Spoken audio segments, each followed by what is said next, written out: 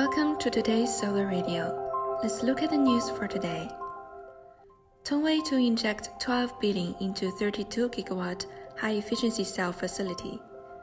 On March 21st, solar cell manufacturer Tongwei announced its plan to expand its production capacity of high-efficiency solar cells by building a 32 gigawatt high-efficiency silicon cell facility in Tianfu New Area, Sichuan Province of China.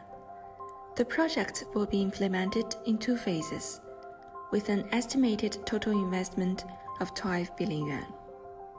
Manufacturers asked Congress to boost U.S. clean energy production with tax incentives.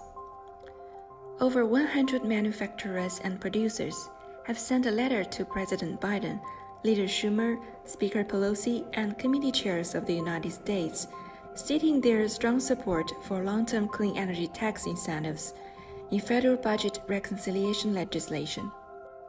Jinko Solar is first in the world to reach delivery milestone of 100 gigawatt of total solar panels.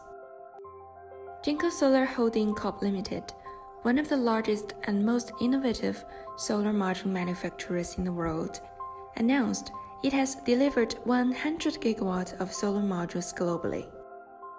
Jinko Solar is the first company in history to achieve this milestone.